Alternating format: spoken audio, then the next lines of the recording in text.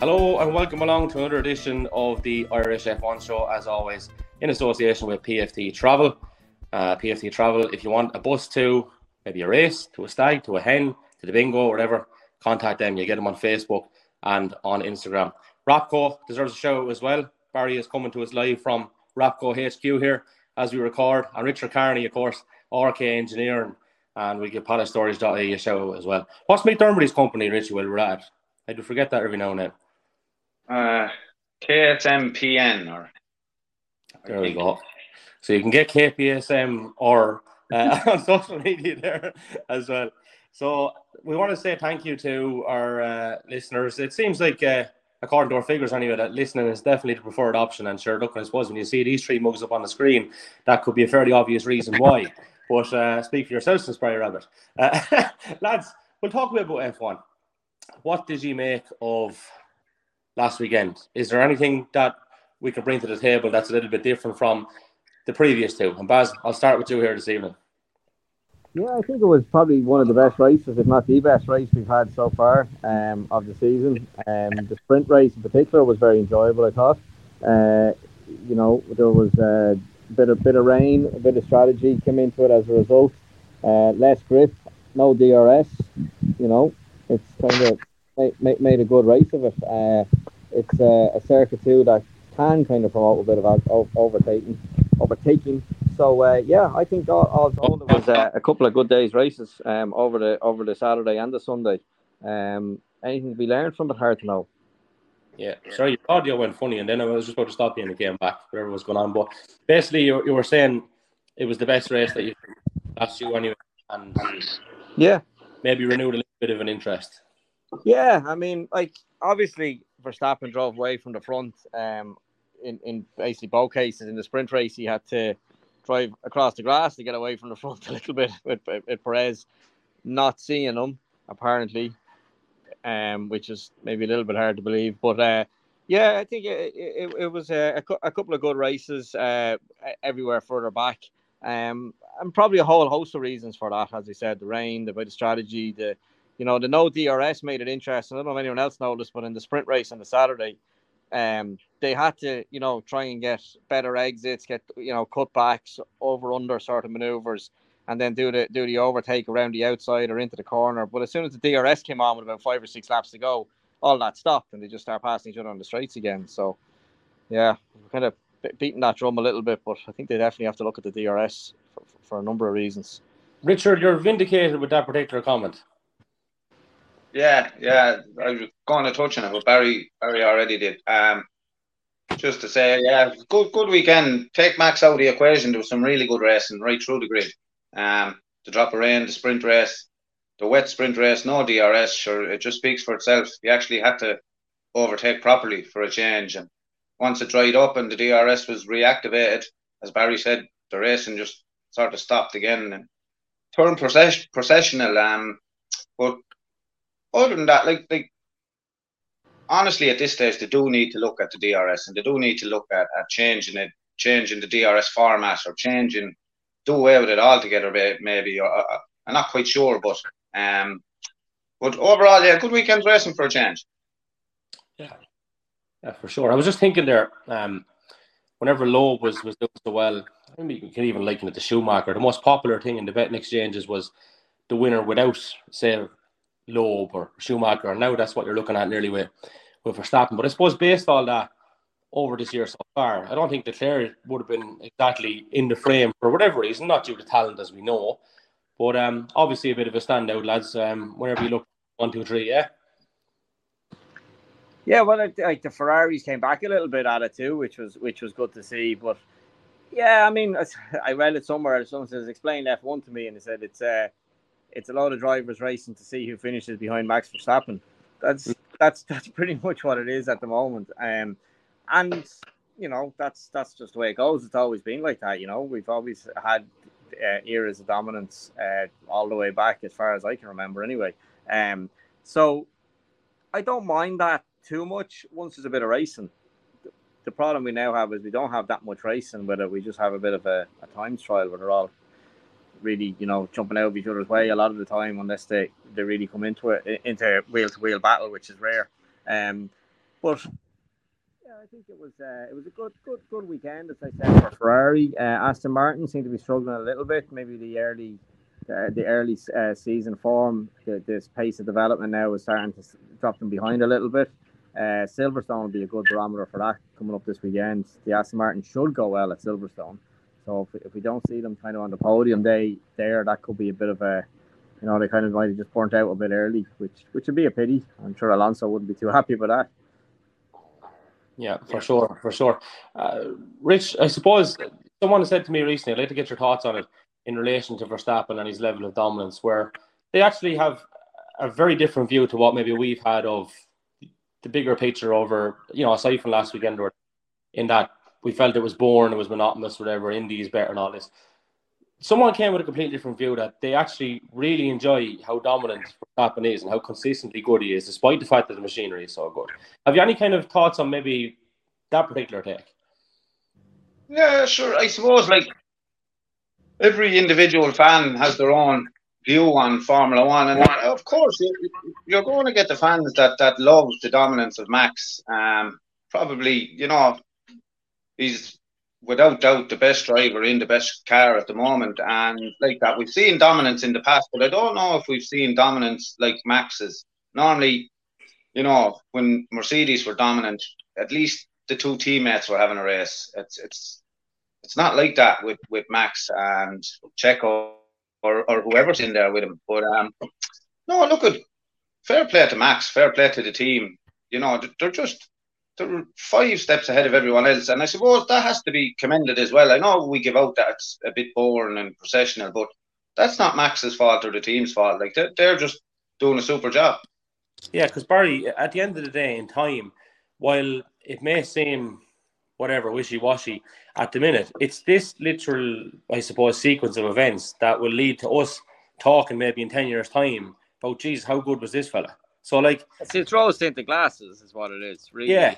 Everyone's looking back at the Schumacher, and Schumacher wasn't liked, but I know that's the British press angle, I think, but in general, he wasn't liked when he was winning everything. Senna wasn't liked when he was winning everything. You can find this. You can go back and you go further and further, and you'll find that sort of thing going on. And Hamilton probably similar with it. Vettel definitely was not particularly liked. And now in the fullness of time, then everybody goes, "Oh, do you remember Michael? Wasn't he brilliant? Do you remember Ayrton? Do you remember Vettel? Do you remember Hamilton?" So that's what happens. I think it's just it's natural. I kind of laugh a little bit when you see people getting so uptight about it, and they're living in the past. They're not living in the moment and appreciating it. And then the same. And not maybe the hard and fast Hamilton fans who just, it didn't matter what. Jesus, if Verstappen gave away all his earnings and saved 5,000 children out of a burning house, there'd still be something wrong with them, So there's going to be them no matter what. You're going to have them no matter what happens. But taking those, type of people out of the picture, your general kind of on the fence type, neutrals, let's say. They'll come around in a few years and they'll be telling everyone down the pub that, geez, I remember watching Verstappen when he was, he was mega, he was awesome, he was this, that, and the other. And he is. And so were all those other people we just mentioned that came through it, periods of dominance and as a result, not being particularly liked by the general public. So, but yeah, it's like, all you got, like from a performance point of view, it's very impressive to watch what he can do because, if you ever think that it's just the car, all you got to do is look down through the timesheets, and you go down a fair bit before you see Perez, and that's the difference by and large. That's the difference that Max is bringing to the party. He has more points won himself. Like he'd still be leading the Constructors' Championship with only Verstappen's 1 points. So even if you drop Perez's points out of it, they still have enough points to be leading the Constructor Championship of 2 cars. So, I mean, how can you not respect that? And the pit stop at the end of the race, and it's been circulated now that he's not taking it serious. And Jesus, that's exactly what someone who's taking it serious is doing. They're not taking it serious, and it's just a game to him and all the rest of it. There might be an element of a game to it. but he's making it interesting for himself, and he's not leaving anything on the table. Would they rather he just drove around a half second off the pace and, dilly-dally to a win by a couple of seconds, or do what he did, which is head down and fastest lap on the last lap? That's a plus in my book. Barry, how do you call that, like, doing that last lap pit stop to get the fastest lap of the race? How would you call that him acting the bollocks per se? No, like, that's him being ruthless at his best. Mm-hmm. And who took the point off? Perez, his teammate, yeah.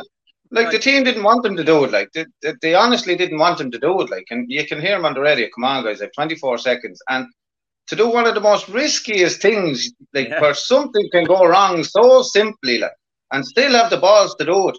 Him and the team. Fair play. Fair play to both of them, man. Like, he's putting a lot of trust in his crew, the pit crew, to do it. For 1 point, it's definitely. I mean, the risk reward doesn't really stack up on it, but I'm sure if it was tighter in the championship, he wouldn't do it. But it's not, so he did, and why not? I think there's two things there. Like, I mean, and they actually lead into the same point essentially, right? Like, I mean, he has the cake, he has the icing, but he wants the fucking cherry as well. There's ruthless cunt, like, right? And the motivation, that's motivation. I was going to ask you, like, I mean, whenever you go through a win and run, to maintain that motivation, and I suppose whenever you know that you have a car that's superior, to still not fall into any period of whatever, we'll say complacency. I mean, that's incredible. I mean, that's just a different specimen, lads, isn't it? Like, it has to be said. It's just somebody that wants to be the fastest all the time. Every session, every time he sits in the car, he wants to be fastest. Yep. Yeah. And how do you do that? Can I ask you, as racers, how do you, like, I mean, some will say probably either have it or you don't, right? There's got to be times when you've gone to a circuit and you're not as motivated every day you go out. I don't care what anyone says. And if you are, you're just a fucking ridiculous human being altogether. So how do you get yourself into that position where you can maximize how driven and motivated you are, I suppose, on any given day, whenever something is happening like that? I don't know how much it could be. I don't know. It's not really sports psychology friendly, let's say, but racing, and Richie will probably back me up on this. Racing is a pretty, it's pretty black and white when it comes down to it. Driving a car fast, you brake at the last minute, you carry as much speed as you can, you get on the throttle as fast as you can, and like that's making it really, really easy, obviously, but. If you're a little bit less motivated, like, let's break that down. What does that actually mean? That you're going to just start braking early? It doesn't, you're not going to do that. There's obviously push laps where you're trying to get the last couple of tenths out of it.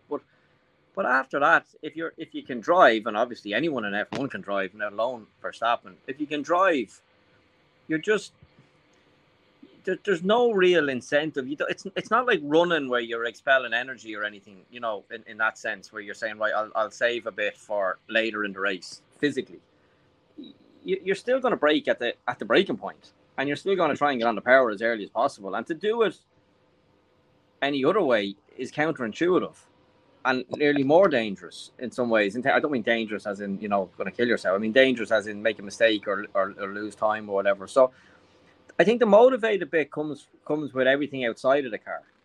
It comes from, do you want to be there in the first place? Do you want to go through all the other crap that F1 drivers have to go through? The media, the travel, the living out of a suitcase in a hotel, and, making woe is me. It's like, it's not a bad life, let's be honest. But it's all that stuff that'll become the dregs. I think just driving the car, there's pretty much only one setting for that.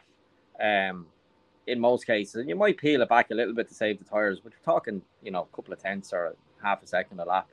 It's the motivation is to keep getting up and keep, if Max is racing on this weekend coming in Silverstone, he'll have to be getting, well, maybe not this weekend because it's in, both of them are in Europe, but if it was a flyaway and there was,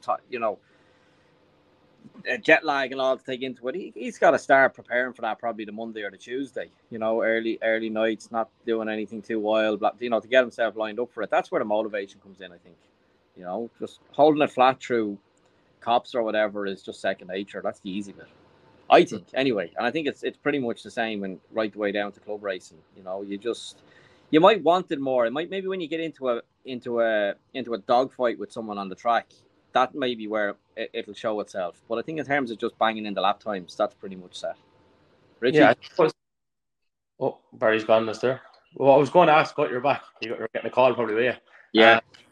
Like what I was going to ask there to Richie, I suppose, was based kind of on what you were saying. Well, entirely on what you were saying, as it turned out, because I was going to ask about going for the gap. Is that where the motivation comes in? Is there ever a day where maybe you're not as inclined to, maybe we'll say, take whatever the risk is? And then the second thing was, as you say, like everything outside of the car, you know, these guys are so fortunate in one sense as well, that while they have an enormous amount of pressure, it is literally just that they have to worry about. Whereas just say whenever you two boys go and do whatever you're, I mean, what's going on at home, these boys, to be honest with you, they're so selfish and they have to live that way. I wouldn't think they think about what's going on at home the same way as any of us three, because it's accepted that whoever maybe comes into their life, I would say, knows that that's the way they're going to be, and they have to be willing to accept that to be maybe part of one of those guys. Like, you know what I mean? Yeah, I think it's probably coming from internally more than anything else, that they just go, you know what, I'd rather be at home this weekend with the kids, or and like we've all, I know I've a father now, 3.5-year-old and a 15-month-old, so it's new to me, and Richie's got a couple of older kids, so it probably went through it as well. But yeah, there's an element of that where, again, it's club racing, it's a long way away, but we're all humans at the end of the day. So yeah, there's an element of kind of going, it's not the most important thing in your life anymore, and it's, there's other things going on. And I don't think the Sebastian Vettels and whoever of this world, just thinking of Vettel, because that's pretty much, he said why he gave it up. He just had enough of traveling around. He wanted to see his kids grow up. So again, though, it's out of the car. I think once you're in you're not thinking about nappies and bedtime feedings when you're trying to hold it flat through the first part of the country in Mondello, or Cops in Silverstone this weekend. I think there's no space in your brain for that. But it's all the other stuff. I do think it would. Yeah, they mightn't, if their missus came to them and said, listen, time to give it up there, Sebastian, or whatever, it might be a different story, because they're saying, well, now you knew what you get involved with, and there's £1 million a month getting lodged into the bank account, so maybe just have a little think about what you're asking me for. But if, from his own point of view, if he's just feeling that it's, I'd rather be somewhere else, that's probably it. Richie, you went through it before me. Yeah, I was just going to say, like, an awful lot of it's in your makeup as well. Like I'm damn sure every driver in the world, not just Formula One, me, Barry, like, when you have the small children, or if the wife is barking on to you about the cost of racing or whatever, like, that, you don't just shut that out. Like, I mean, you still think about those things on race day, but like, whatever the case may be, once they step through the garage door, or me and Barry's case, you sit into the car, like, you just, all that gets blacked out for that length of time you're sitting in that car. You blank all that, and it's just pure focus on what you're there to do. So I'd say, like, they don't. Max is not walking around all weekend like a robot. You know what I mean? I'm sure he has something going on somewhere, but you just, and Max probably better at it than anyone else in Formula One, that when he walks through the garage door, he can just black that out regardless of what it is or what's going on. Black it out, sit in the car, think about your job, and that's all you think about for the length of time you're sitting in the car. Very simple when you break it down, Richie. Yeah.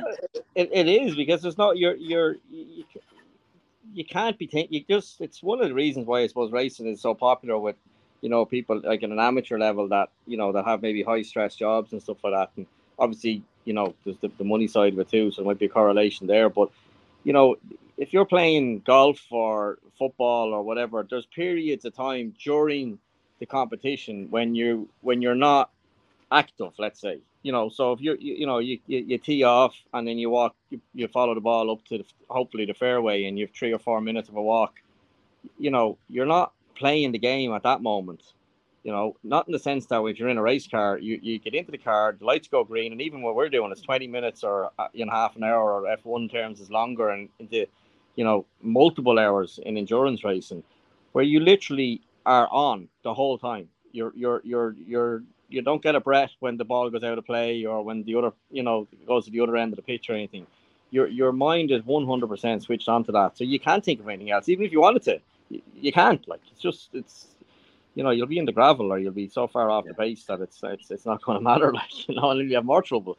So it is unique in that sense that the sport is so mentally driven and so full on when you're in it.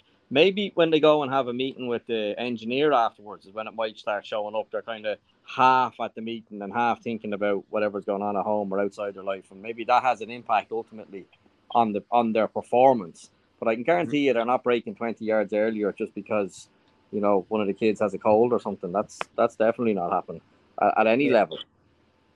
Yeah, no, I hear you, and I get it. I'm intrigued. You see, it's literally two different worlds, I suppose. In one sense, where, no, just to get that from guys who are involved, even at a level much different to what the lads do, is it's pretty cool to get that insight, because it's not something that I think that most of our listeners will have an understanding of, and that's great.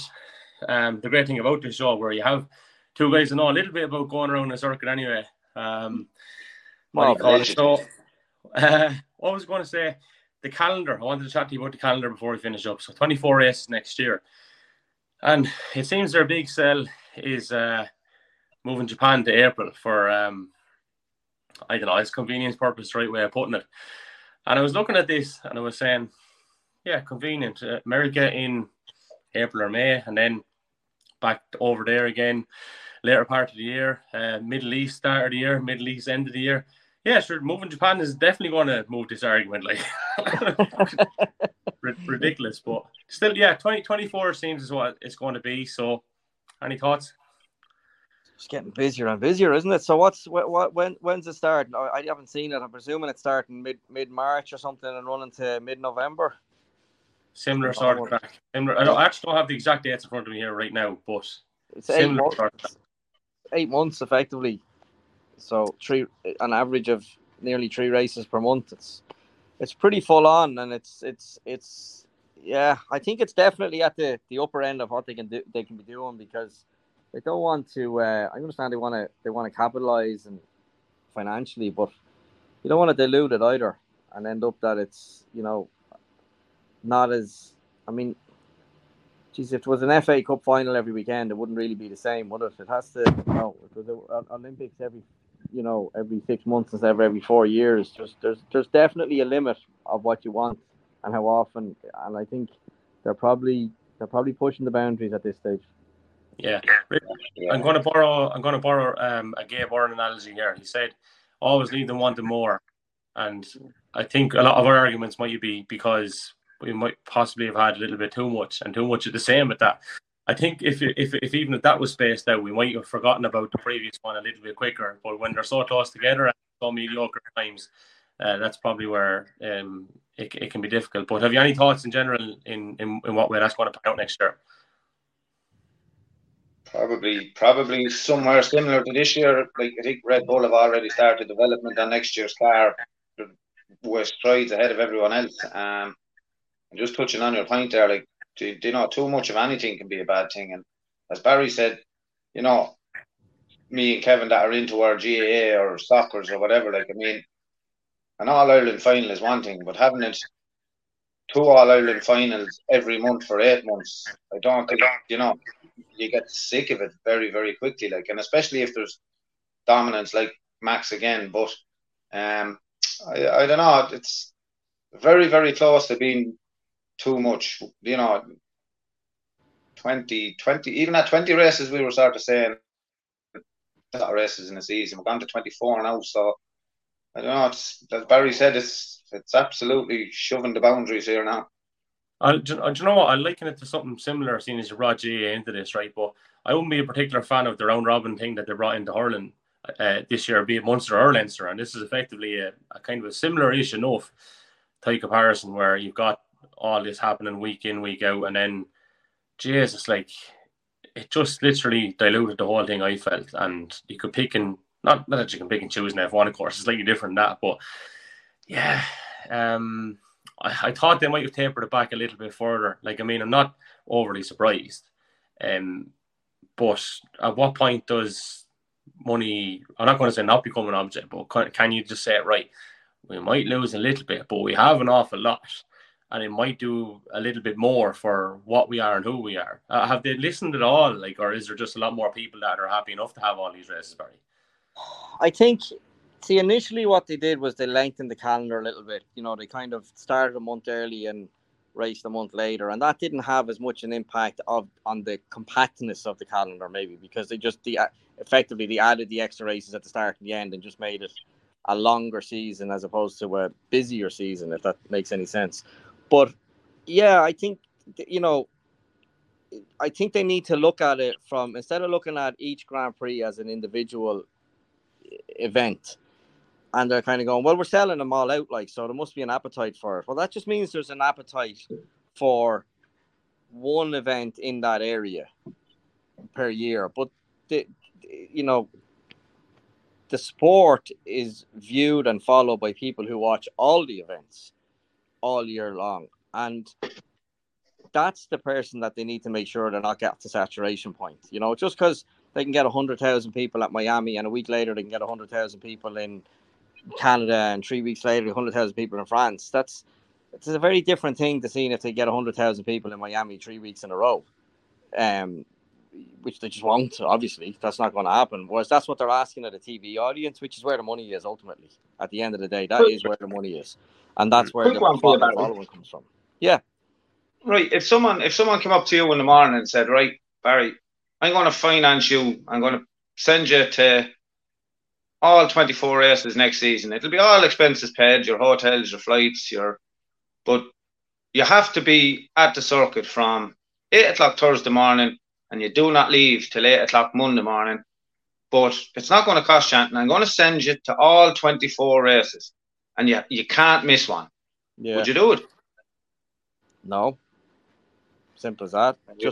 I just wouldn't. I mean, it sounds greedy, but I'd have to be very well paid to do it, to be honest, you know, because it sounds like it's the dream in many ways, wouldn't it, to get to go to every F1 race for the whole season. But you know, it can become work very, very quickly, and I wouldn't take it would take too long and that's the problem that's happening now with all the teams and the journalists and everything else, is that they're having that's the conundrum they're facing, that they're getting dragged all around the world. And you know, yeah, of course, some of them are getting extraordinarily well paid for it, but the vast majority are just on an average wage like the rest of us. So that's you know, it's going to lose its shine very, very quick, I think, for those guys.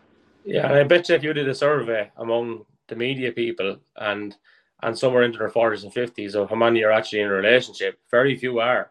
It just doesn't lend to it. Like, that's it's a young single man's game, or certainly a single man's game, if not young. You know, becomes a lifestyle otherwise. So yeah, like one a month is one thing, or one every 3 weeks or something will be something. But no, I think it'd be a big ask to ask anyone with a life outside of F1 in itself.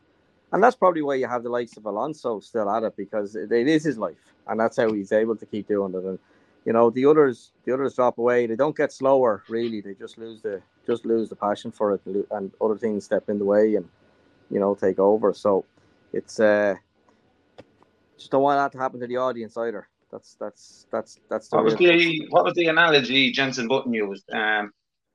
You don't lose the speed, you lose the need. Yeah, I didn't hear that one, but that's it in a nutshell. That's it. Well, look, thankfully the FIA are making sure we don't have to worry about it, because there's no sight nor light of accreditation passes. They're saving us from ourselves. They're doing us a favour. We're safe for another while. Just I thought that might have even looked after us with Silverstone or something like that. But there could be a little trick to this now that I'm missing. That's most likely the problem. And me going out with the FIA will definitely help get us some in the future, of course. But